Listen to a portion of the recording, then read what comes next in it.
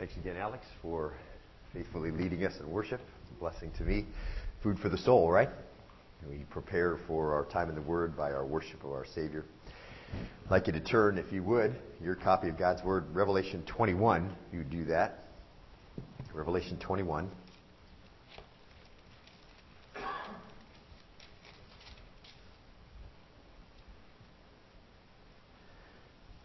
Hope you were able to get out today. What a beautiful afternoon it was.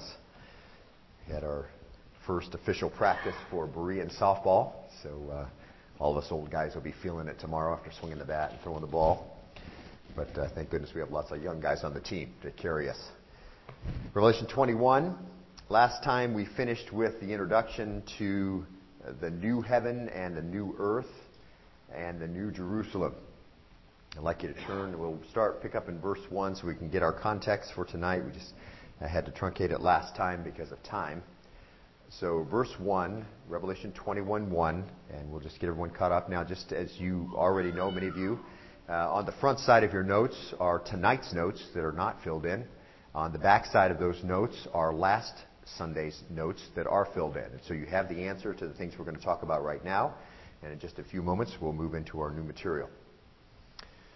Last time we finished up with that, Revelation 21:1, then I saw a new heaven, a new earth. For the first heaven, the first earth passed away. There was no longer any sea. And we spoke about that this morning, those of you who were with us in service this morning, as we talked about how creation groans for this day, this new creation that's going to come, and it's in birth pangs, but eventually it will deliver, and this will be the reality for us, a new heaven, a new earth, no longer any sea. And we said last time, the new earth will not have a salt sea. It's likely it's going to be fresh. We see that kind of foreshadowed for us as we looked at Ezekiel this morning, as this river that comes out of the Millennial Temple will be changing water back from salt to fresh. Most scientists believe, most creation scientists believe, that the creation world had bodies of water, but they were fresh. And the water in this new creation is likely to be that way as well. The indication seems to be the earth is about 75% water now, not so likely in the new creation. Verse 2, and I saw the holy city, New Jerusalem, coming down out of heaven from God, made ready as a bride adorned for her husband. A beautiful new city, Jerusalem. The Lord has gone to prepare it. John 14 said, for us, the other's been destroyed, because obviously it was part of the original earth. It's been destroyed by fire. We saw this morning, 2 Peter 3. That's the destiny of everything that's been built by man that will exist on the earth will be destroyed by fire. This beautiful new city is coming down from heaven. And that is the word for sky, so it's visible in the atmosphere of the earth, coming down to the earth. It's already existed before this, but now it's coming down. The imagery is of the bride, and that bride imagery is always used of whom? Of the church, right? And so it's inhabited by all the saints. And we're going to see more about this in verse 9, which we'll be at in just a minute. Now look at verse 3. I heard a loud voice from the throne saying, and this is Jesus speaking, behold, the tabernacle of God is among men, and he will dwell among them, and they shall be his people, and God himself will be among them. And that's a very important statement for us as we think about this. God himself, in the definitive, is going to be with us. Not just God in general like he is now, but himself there, localized glory there in this new heaven, this new Jerusalem. Interacting with men in an intimate way, probably like he did in Eden before the disobedience. He's going to be their God, interacting that way. He's going to be our God. We're going to get to interact with him in a very intimate way. And that's really the key to understanding the very next verse. Verse 4. And he will wipe away every tear from their eyes. There will no longer be any death, no longer be any mourning or crying or pain. The former things have passed away. The key to that verse really is that last sentence. That's the former things. We saw that again this morning. No tears, no death, no mourning, no crying, no pain. Why? Those are all part of the previous things. And those previous things have passed away. And now we're into new things. There's nothing here disappointing, nothing here regretful, nothing here that will be incorrect, unfair. None of those things, unjust. All those things are taken care of. That was part of the old order. This is the eternal state. This is how it gets to be forever. And that's a reality for believers. That's the eternal state they'll get to inherit. A very real, wonderful prospect for us. And in case you doubt it, look at verse 5. And you think, well, I'm still going to be thinking about lost opportunities. I'm going to think about lost loved ones, all those things. Verse 5, he says that statement, no longer will there be any of those things. They're passed away. They were of the former things. And then verse 5, he says, and he who sits on the throne said, behold, I'm making all things new. And he said, write, for these words are faithful and true. Everything's new. Okay, none of those old things, all new things. He's going to make everything new. Creation longs for this day. This is the day we long for. You can just kind of breathe that thought in for a moment. Write this down. John, he says to John, they're true. He's faithful and true. Everything he says will be done. We understand these words, but we need to apply them to these sentences as we're reading them. Everything he said has happened just like he said it was going to happen. These things are not contingent upon our understanding of how we think they may be, or whether or not we can actually imagine in our mind how New Jerusalem is going to come down out of heaven, and wait till we kind of put in perspective what that's going to look like on the face of the earth. But it's not contingent upon our understanding. I don't have to understand all of these things. I just have to believe them by faith, because the Lord says they are faithful and they are true and they're as good as done. And that's what he says. Verse 6. He said to me, it's done. I'm the Alpha and Omega, the beginning and the end. There's nothing that can derail that plan. That plan is for sure, as if it's already sitting in front of us right now. And that analogy, of course, applied to Christ. Significant.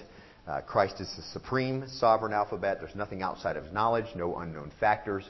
He never is saying, oh, well, I didn't see that coming. No events that are unplanned. The Lord knows all of these things. He exercises supreme control over every person, object, and event. He's planned for this to happen from before the foundation of the world, and now it's going to come. And when he says it's done, of course, we understand that, don't we, in its context. It's done. Is it done in physical time right now? No, because we're still where we are as time unfolds. But it's as for sure done as if we were already looking at it. And as you read through Ezekiel and you kind of look at the millennial temple, you understand as Ezekiel's looking at this temple, it's as real to him as this room is to us right now. And he looks and he walks around and he sees the river running out and he sees all the beautiful things there. And he knows that this is the real thing. And so that's how we can understand it too. All right? God says it's going to happen. It's already done for all intents and purposes. Now, we go on to this next section. It says, I will give to the one who thirsts from the spring of water of life without cost. The one who recognizes his spiritual dryness, the parched state of the soul. Those are the types of people who are going to inherit this marvelous thing. Jesus will give the drink that satisfies forever. We saw that last time. You can't pay anything for it. It is without cost. It's the eternal water that Jesus is talking about. And, of course, this marvelous water appears to be like poison when you try to witness. That's how people react to it. But this is the water of life, the salvation for the soul. Verse 7. He who overcomes will inherit these things, and I will be his God, and he will be my son. Who's the overcomer? We saw that last time. The one who has faith, who believes Jesus is the Son of God, that's the one who is called the overcomer. These are the types of people who inherit, those who thirst for righteousness. Remember that? Matthew chapter 5, those who thirst for, those who repent, those who overcome, those who admit they're ungodly, those who desire release, those who are unworthy, they inherit. And there's a kind of people, of course, that won't be there. They will be in the lake of fire. We understand that from the great white throne judgment we looked at just a couple of weeks ago. We know that they are not inheriting, and they are in the lake of fire because of unbelief. They won't inherit. But Scripture always supplements that with identifying characteristics. What types of people have as a lifestyle, not the lifestyle of repentance in the battle against sin, but a lifestyle, verse 8, of cowardly, but for the cowardly that's afraid to confess Christ, look there in your copy of God's Word, and unbelieving, unwilling to trust the Savior, so there's no salvation available for the unbelieving. The abominable, that's the word stink, an unconfessed state of sin, that's what it's referring to. You understand that you need to repent, but you won't. Murderers, that's a homicide, a manslayer, one who takes a life. Immoral persons, that's sexual relationships that are incorrect according to the Word. Sorcerers, idolaters, those devoted to magical arts, those who worship like the unsaved do. Those are the people who don't inherit. This is their life pattern. This is the direction that their life is. Unrepentant, justifying your own actions. This is how you're going to be. Scripture is very clear. This is where you are. You don't inherit this that we're talking about here. And all liars, every kind of falsehood, untruth, half-truth, misrepresentation, those who live that way, they don't get to inherit. Where do they go? Well, look at the rest of the verse 8. Their part will be in the lake of fire that burns with fire and brimstone, which is the second death. Now let's take a closer look at the city that's coming down from the sky. We looked at all that last time. It takes us right up to the present time. Look at verse 9 of Revelation 21. Then one of the angels, the 7 angels who had 7 bowls full of the 7 last plagues came and spoke with me, saying, "Come here." So John recognizes this angel. He says, "Come here. I'll show you the bride, the wife of the Lamb." And he's referring to this city. That's why we said earlier that's who it is. It's inhabited by the saints. He's referring to this city. We know who lives there. All the saints live there, whom the city was made for. This is the Father's house from John 14. Jesus said he went to prepare it. So that's where he is, and we could also be there, and he told us that. Now look at verse 10, Revelation 21. "And he carried me away in the Spirit to a great and high mountain, and showed me the holy city Jerusalem, coming down out of heaven from God." Verse 11, "Having the glory of God. Her brilliance was like a very costly stone, a stone of crystal clear jasper." Now you notice the words there, having the glory of God. It's what we've been talking about in Romans on Sunday morning. This is what everyone longs for. This is what the world longs for itself, all creation. This marvelous thing, this angel says, "Come, I'm going to show you this." Ezekiel chapter 40 is a good cross-reference for us. The prophet's given a view of the millennial temple from an exceedingly high mountain, probably Mount Zion, which is the main hill in the city of Jerusalem during David's time. But we know, as we've studied earlier, that right before the millennial kingdom, it's lifted up by an earthquake. And so this exceedingly high mountain, John gets to stand here. He gets to watch this new Jerusalem come down out of the sky. Verse 12. The Lord's made a new earth. He's bringing down Jerusalem to sit on it. Verse 12. And it had a great and high wall with 12 gates, and at the gates 12 angels, and names were written on them, which are the names of the 12 tribes of the sons of Israel. 12 gates guarded by 12 angels, it says, and whose names are on the gates? The names of the 12 tribes of Israel, God's chosen people. And so we're going to start to blend together the saints. And this is going to happen, right? We knew this was going to happen. The Lord has redeemed all those from all ages, hasn't he? He's always done that by faith. And we're going to begin to see this city reflects Israel and reflects the church as well. Look at some of the descriptions of this marvelous place. Verse 13. There were 3 gates on the east, 3 gates on the north, and 3 gates on the south, and 3 gates on the west. Verse 14. And the wall of the city had 12 foundation stones, and on them were the 12 names of the 12 apostles of the Lamb. Now, how cool is that? Access to God's city brings to mind the Jew, through whom the oracles of God came, through whom the law and the prophets came, the Messiah and judgment always at the gate, the foundation of the access to the city. The plan is laid out so that all could know how to come in.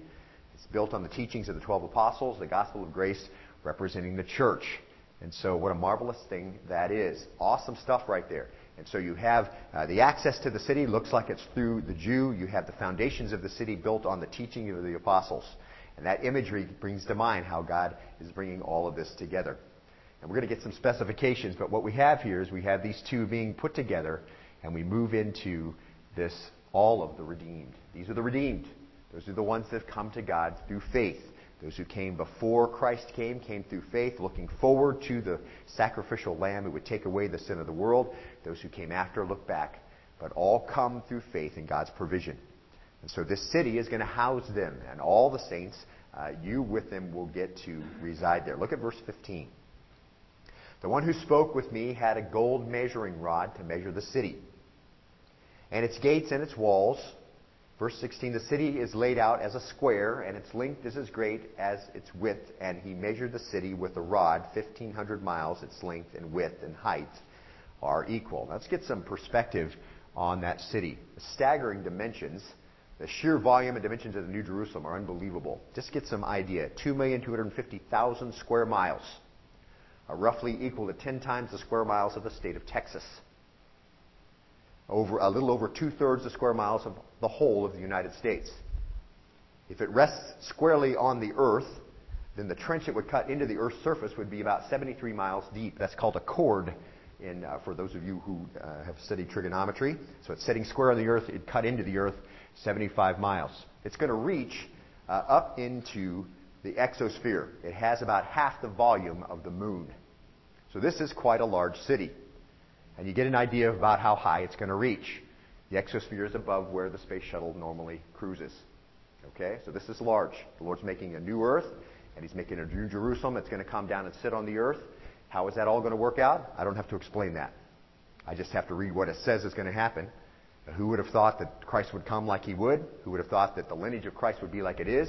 Who would have thought that the Lord could have knocked down the walls of Jericho and all the million things that he's done, opened up a sea, done all the things he's done. If he says it's going to happen, that's what's going to happen. That gives you an idea of the sheer volume and the height of the New Jerusalem. 1,500 miles by 1,500 miles by 1,500 miles. It's huge. It's perfect. It's beyond our imagination. And as we said on Sunday morning 2 weeks ago, the glory that God has prepared for those who love him really exceeds our ability to grasp it. We don't understand what it means to be glorified. We don't understand what it means from God's perspective to be given the glory that he has and to share in the inheritance of Christ. But this gives us a little bit, I think, to help us grasp in our understanding some of the magnitude of what the Lord has prepared for the saints. And he's written it down in the book of Revelation for us to read. Now, it also has a wall around it, dwarfed, of course, by the size of the city. And you know what? Every time I teach through this book, I just look at that slide right there and just thinking, man, how is that going to work? You're kind of thinking about the earth. Is it going to orbit? Is it still going to spin? That's kind of lopsided, isn't it? I mean, what's going to happen? We don't have to worry about that, do we? And we don't need a sun, do we? We don't have to orbit around the sun. The Scripture is going to tell us that we don't need a sun, do we? Because the Lord himself is there and he's the light. We're going to see that soon. So, amazing stuff. Now, look at verse 17. He measured its wall, 72 yards according to human measurements, which are also angelic measurements. That's just a way of saying he's going to measure it like a man would. Okay? 1 cubit equals 18 inches. Angels are a lot larger than people, and so they're 18 inches, which is from the elbow to the tip of the finger normally. It was the normal way people measured. Would be a lot greater. So he's measuring like a man measures. He says that it is 72 yards according to human measurements. So the angel is measuring like that. So the wall is over 200 feet high that's surrounding the city. Of course, the city dwarfs the size of the wall that surrounds it. But because of, I think the Lord puts it there for its artistic as much as for its just his general purposes to put it there. It's made of diamond. Jasper is probably the transliteration of the word that would describe a diamond. So just imagine a wall around a city that sparkles that way. Verse 18. The material of the wall was jasper, and the city was pure gold, like clear glass. The foundation stones of the city were adorned with every kind of precious stone.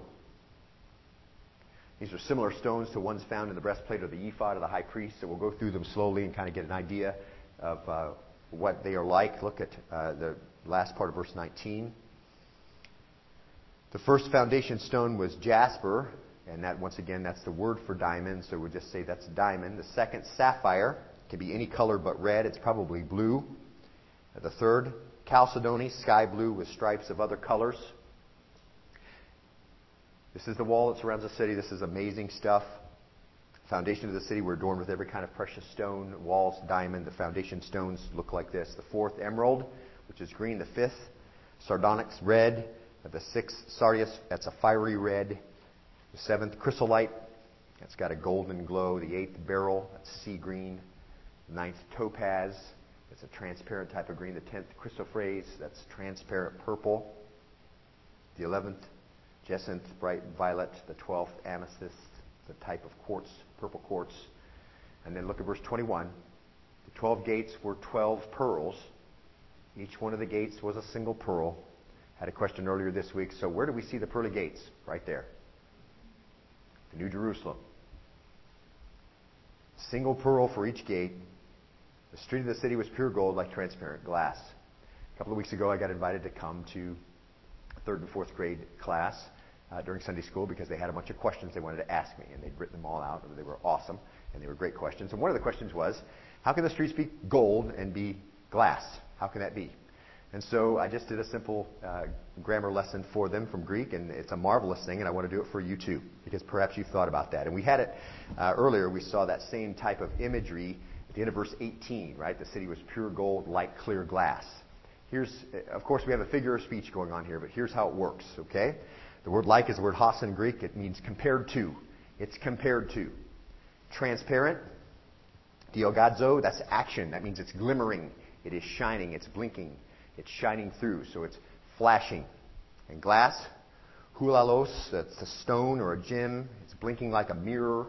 James 1:23, so polished it's dazzling. So you get this idea, and grab it from that description, that something is blinking. This gold is so pure, the city itself is so lovely, that it blinks as if it's a gem flashing in the sun. That's the idea. So we're not looking in a conflict of terms in any stretch. What we're looking for is a marvelous, as best John can do, as he sees this vision, and the Lord allows him to see what's going to be like in the future. He describes it as best he can. It looks like something like an emerald glimmering in the sun. It's so pure. That's what the city looks like. Now, just got a couple minutes. I want to, and this is a fun thing because this is what I did in my own mind, so you kind of know how my mind thinks. From this description, what can we gather about the Lord's nature? Just from the description of what we saw just now. A couple of things. Just go ahead and speak them out if you would. He's omnipotent. Creator. What else? Think about the picture of the city we just saw and the wall that's around it. What can you learn? What can you know from him? About him?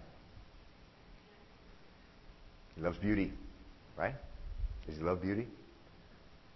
He helps us. I think the reason why we have marvelous artists now is the Lord, in his common grace, gives some of his own ability to appreciate it and to create it. And there's some beautiful things on the face of the earth, but there's nothing compared to what's coming down from in the New Jerusalem. He loves beauty. He's creative, isn't he? It's beyond our imagination, the things that he's prepared. He's very creative. He's not constrained in any way, is he? What he desires to create, he can create. He's no more exhausted by creating a butterfly than he is by creating the New Jerusalem. He does it all without any exhaustion. He's marvelous. He sets aside the best for those who love him. And he's always said that, hasn't he? He's always said that. He sets aside the best for those who love him. He's a builder. He's an architect. He's generous. He's worthy of glory, isn't he? He always wants the outside to reflect what we are supposed to be somehow. And that beautiful city does that very thing. The outside reflects those who are on the inside. Glorified believers. Marvelous things we can think about as we think about the Lord's nature just in this creation alone, about how he deals with people. 7:30. Next time, we're going to get to, because some of these things are really cool, I want to do them in a group, some of the rules of this city, some of its glory, some of its benefits, and the Lord describes that for us as we move on in this marvelous chapter. All right? Let's be dismissed in a word of prayer. Would you bow with me? Our Father in heaven, we are grateful today for just a fun time to be with other saints. And we're grateful that we have someone like you who's planned for our inheritance that we will receive as a benefit, your own home that you've created for us, co-heirs together with your Son. And it's hard for us to even imagine how you feel about us. And when you tell us in Romans 8, verse 1, that there's therefore now no condemnation for those who are in Christ Jesus, I pray that we'll start to absorb that into our mind and begin to live like those whom you have called and you have sanctified and glorified.